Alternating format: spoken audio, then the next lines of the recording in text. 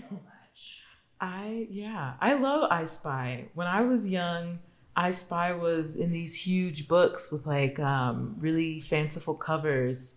And I remember, I think in my second grade class, like I have a very blurry memory of me in the second grade, like doing a particular I Spy page that I think was like kind of Halloween esque or like haunted. There's definitely a haunted book, and I liked that a lot. Now they're smaller, and that was just fine. But I liked how like the scale of them was huge, and you actually like would have a hard time finding them. And I feel like I learned a lot of words from I Spy because like they'll be like find the I don't know like thimble, and I was like, what's a thimble? I'm gonna find it. Listening, which you don't have to be. I'm randomly reading poems, so enjoy. This is practice for your birthday. Okay. Woe is me. All these eyeballs aimed at this quick round heart. All these gowns I was not given and never enough counter space to cook. Copper pots all over the place. And you so cool bragging about how easy it is to make money. Explaining why you had to quit drinking coffee. Never mind I'm broke and never buy espresso unless I think I might be on the verge of knocking out.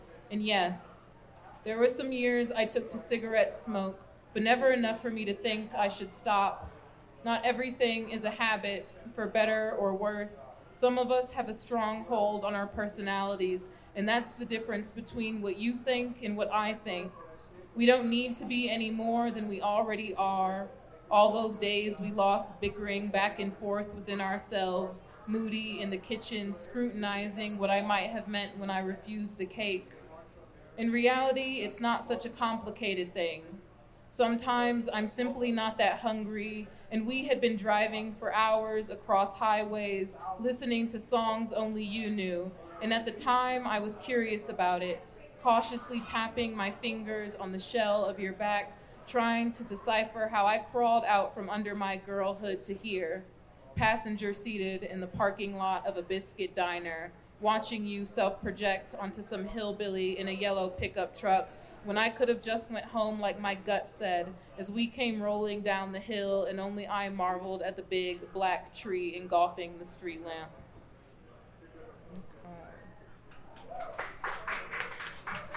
Oh, thanks. Oh, yeah, my name is Gabrielle Rucker. Rucker, yeah. Yeah, just like Darius Rucker. I tell people that all the time. So, I mean, language in my mind is a means to an end. Sorry, my phone's going off. I should turn it off. Language is like a means to an end. So I think about it as like more so than like, I'm not an English teacher and not everything is school. And so I think because we learn to read a lot of the time under an academic setting, or even if you learned at home, you then go to school probably and you or your reading is refined through an academic setting, which is all about context. You always hear about context clues. You always hear about reading comprehension, which is a great skill to exercise. I don't think that's bad. But a lot of people, whether they're young or adult or in between, have, a lot of, I guess, just different ways of reading and writing. And some might struggle with reading and writing in different ways. Like some people could be dyslexic. Some people really respond well to image with text because it's going to help them better understand. So I think when I'm talking about meaning in reading and writing, I'm kind of like, you get to make your own meaning, you get to divine your own meaning, and you get to read in a way that makes sense to you. You don't only have to read in the ways that like you're taught, because I think, like some people have attention, like they struggle with attention. Reading a book is not like very helpful. And if you're just being trained to read the book and get through it rather than like read the book in a way that feels interesting or I guess works on your timetable, because reading is like you're using your time, like a lot of people feel pressured to read in a certain way.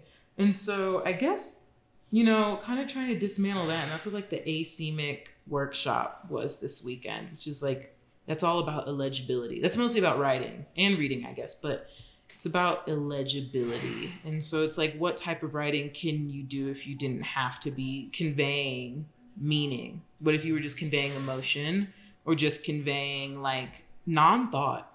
You know, like what if you're just not thinking in your writing? I think sometimes people call that doodling, which is like fine, but doodle has like this, doodle feels more like, oh, you're not doing anything. Like you're not exercising your writing or reading muscles, where I think that that's not necessarily true. You know, like I know a lot of people, including myself, that like I need to be like doing something, like writing something while I'm listening so that I understand, because then I'm kind of processing. So there's just all these, it's like a puzzle. Everyone's different. It's like how everyone has a different like fingerprint. Everyone has different genres of music they like. Everyone has like different strengths and weaknesses. Everyone has a different like combination of how they read and write. There's no correct way. I've written some text that's called asemic writing. Has anyone heard of asemic writing? Raise your hand. Okay, great. No one knows. So asemic writing is technically a non-semantic form of writing. It means there's no meaning. It does not have to be in English. It does not have to be in any language that you speak. You really are intuiting what the meaning is. And the reason why I wrote this in the front of the book is so you have some examples. Writing is an extremely visual process to me, which is why I think it's visual art.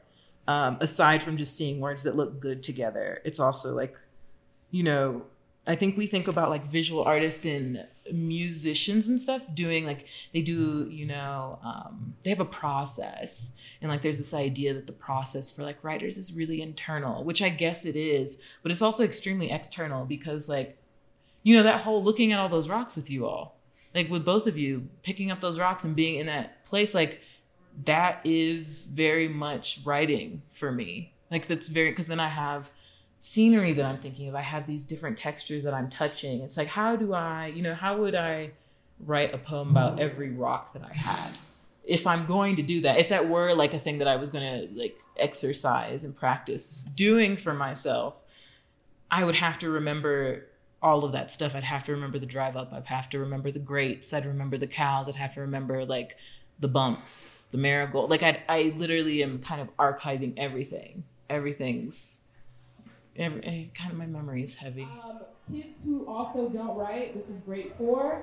If you've ever seen your child doodling, you're like, what are they trying to say? This is a great opportunity to try to get on their level and figure out what they are trying to say.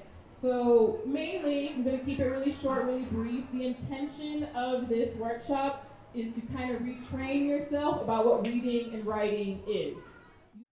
I mean, how should I get into it? Should I just be like, Sparkle Nation is? Well, How did you meet? Diamond and I met in Chicago years ago because I worked at American Apparel. And then Diamond also worked at American Apparel, but at a different store. And then one day they were like, hey, can you go to like this store? They're like short-staffed. And I was like, yeah, I'll go. And so I went, and Diamond, we were backstock. Because American Apparel was racist. And so they would put boys and black girls in backstock a lot of the time. So Diamond and I both worked backstock, and we were just in a room folding clothes, like talking. And we were like, oh, that's cool. And then like years later, I ran to Diamond in New York. I think I moved to New York first. And we would run into each other like a few times on the street, like, oh, hey, like, nice to see you. And then eventually, like, we just started hanging out, and like I think Diamond invited me to do a reading with her. It's a place called Sunview. I don't remember. But I think that was like when we were like, oh wow, like now we're hanging out. We're like doing this thing. Like we're friends, not just kind of like in passing. And I met Precious through Diamond, because Diamond and Precious knew each other before I knew Precious. And then the way that Sparkle Nation came to be, at least in my memory, Diamond had made like, I think I posted like an Instagram story, like, I want to start a book club. Or maybe like said it to me. I don't know. Like maybe did both. Said it to me in person and also like put it online. And I was like, we should do it. Like, let's just do it. And so then we just kind of started Sparkle Nation, which started off as like a in-person book club, but like book club with an asterisk, because we weren't reading whole books. because that feels like that, that's such a commitment. Like people have jobs. At the time I worked a full-time job. Like I don't have time to be reading like a book in a month to just sit down and talk about it. Like some people do, and that's great. I personally didn't. And a lot of people I knew didn't. So we would read excerpts of books. We would read like short essays and kind of like maybe like a chapter out of something. Like we read a chapter at one of the meetings, and I don't think it was our first meeting. I think it was our second. We read 2 chapters out of Fred Moten's The Undercommons.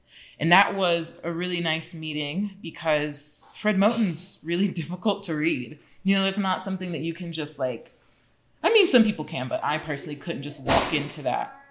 And so being within a group of people that had all read these 2 chapters, it felt manageable. And you had people that might have already had read the book previously. You had people that were maybe in the midst of reading the book. You had people that have never encountered Fred Moten. You had people that were maybe familiar with other books of his. So it kind of felt like this, and I think this is what we were hoping, was like this kind of like DIY informal like study session. You do not have to make sense when you read. You do not have to make sense when you write.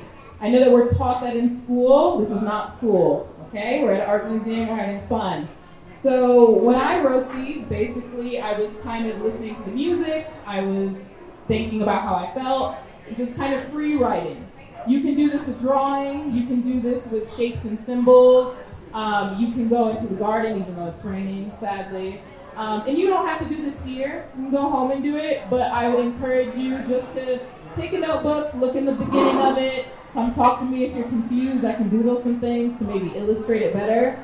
But yeah, it's kind of do whatever you will, do what you want. In the first few meetings, Precious also was really generous and would make whole meals for the meeting. So you would go, because we were all in agreement that like, hey, like if you're coming here and you put in time to read, like you're probably coming after work. Because I would have to schedule them for when I was off of work.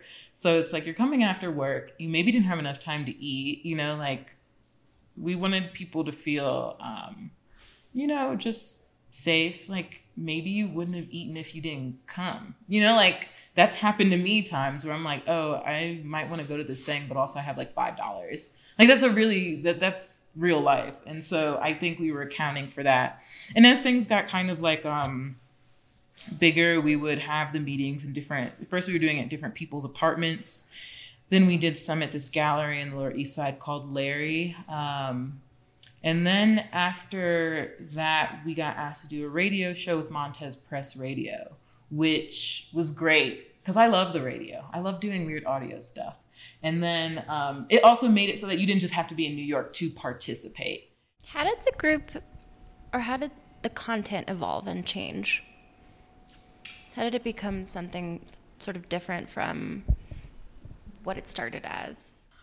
I think like naturally, I don't think we ever had a conversation about it. I think that kind of interests just changed, or it'd be like, hey, sometimes we'll reach out and be like, hey, I have an idea for a show.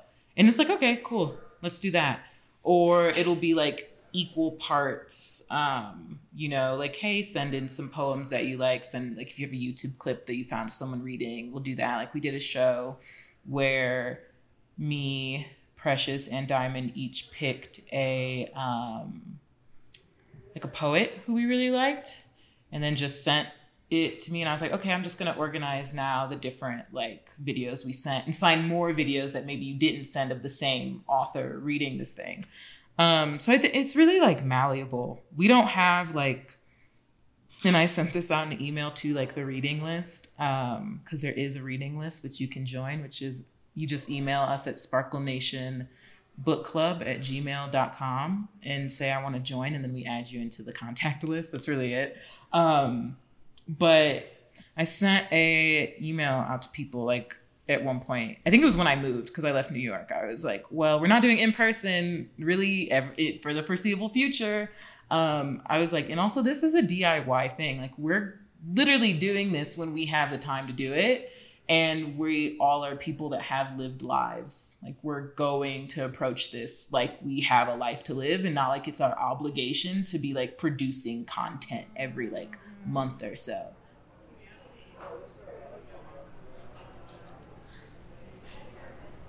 Where is that?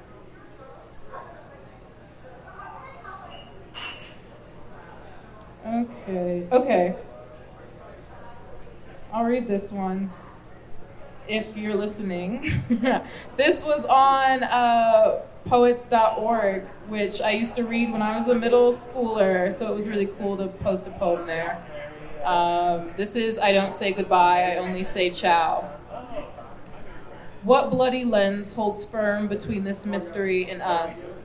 Two shiny crows tapping intelligently on the glass of a dream.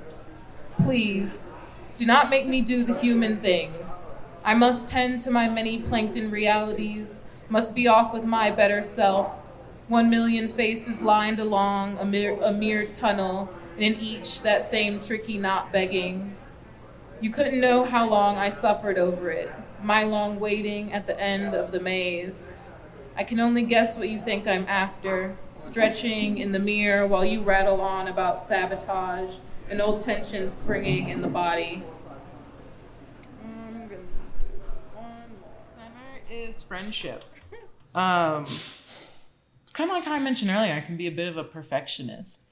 Diamond and Precious have both really taught me how to not let that perfectionism eat away at me. I don't have to, rely on just myself, and I don't have to rely on just myself to make a show. I don't have to rely on just myself to everyone has, I only have the ideas that I have. So many people have better ideas than me and more interesting ideas or softer ideas. Yeah. It's nice to be able to get all these books and display them for people and hopefully have people read them. And even if they, you can't finish a book in a visit to a museum most of the time, but maybe you start the book and then you're like, I actually really liked that. I want to buy it. I think that's really important for writers. Okay, this is the last one. This is called, I wrote this a week ago.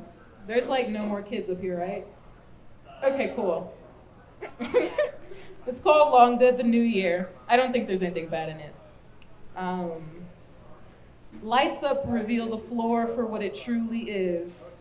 A mudslip of rainwater, lime and gin, sea moss mucus, a shiny film dripped out of crotchless panties. Outside smoking, the drugs caress, smearing purple eyeshadow askew.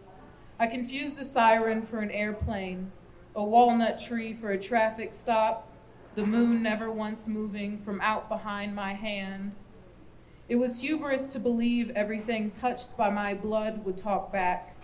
And it was hubris to hold me captive at the gate beside the magnolia and take my picture, to stitch me on a stocking wearing my Christmas best and fix me here. On the bedside, an orange birthday candle burned slowly, held down by wax melted to the back of a Kroger Savings Plus card. I don't remember what I prayed for, high as I was on gummy bears roaming the cul-de-sac, or passing through security, my nipple ring nearly ending my life.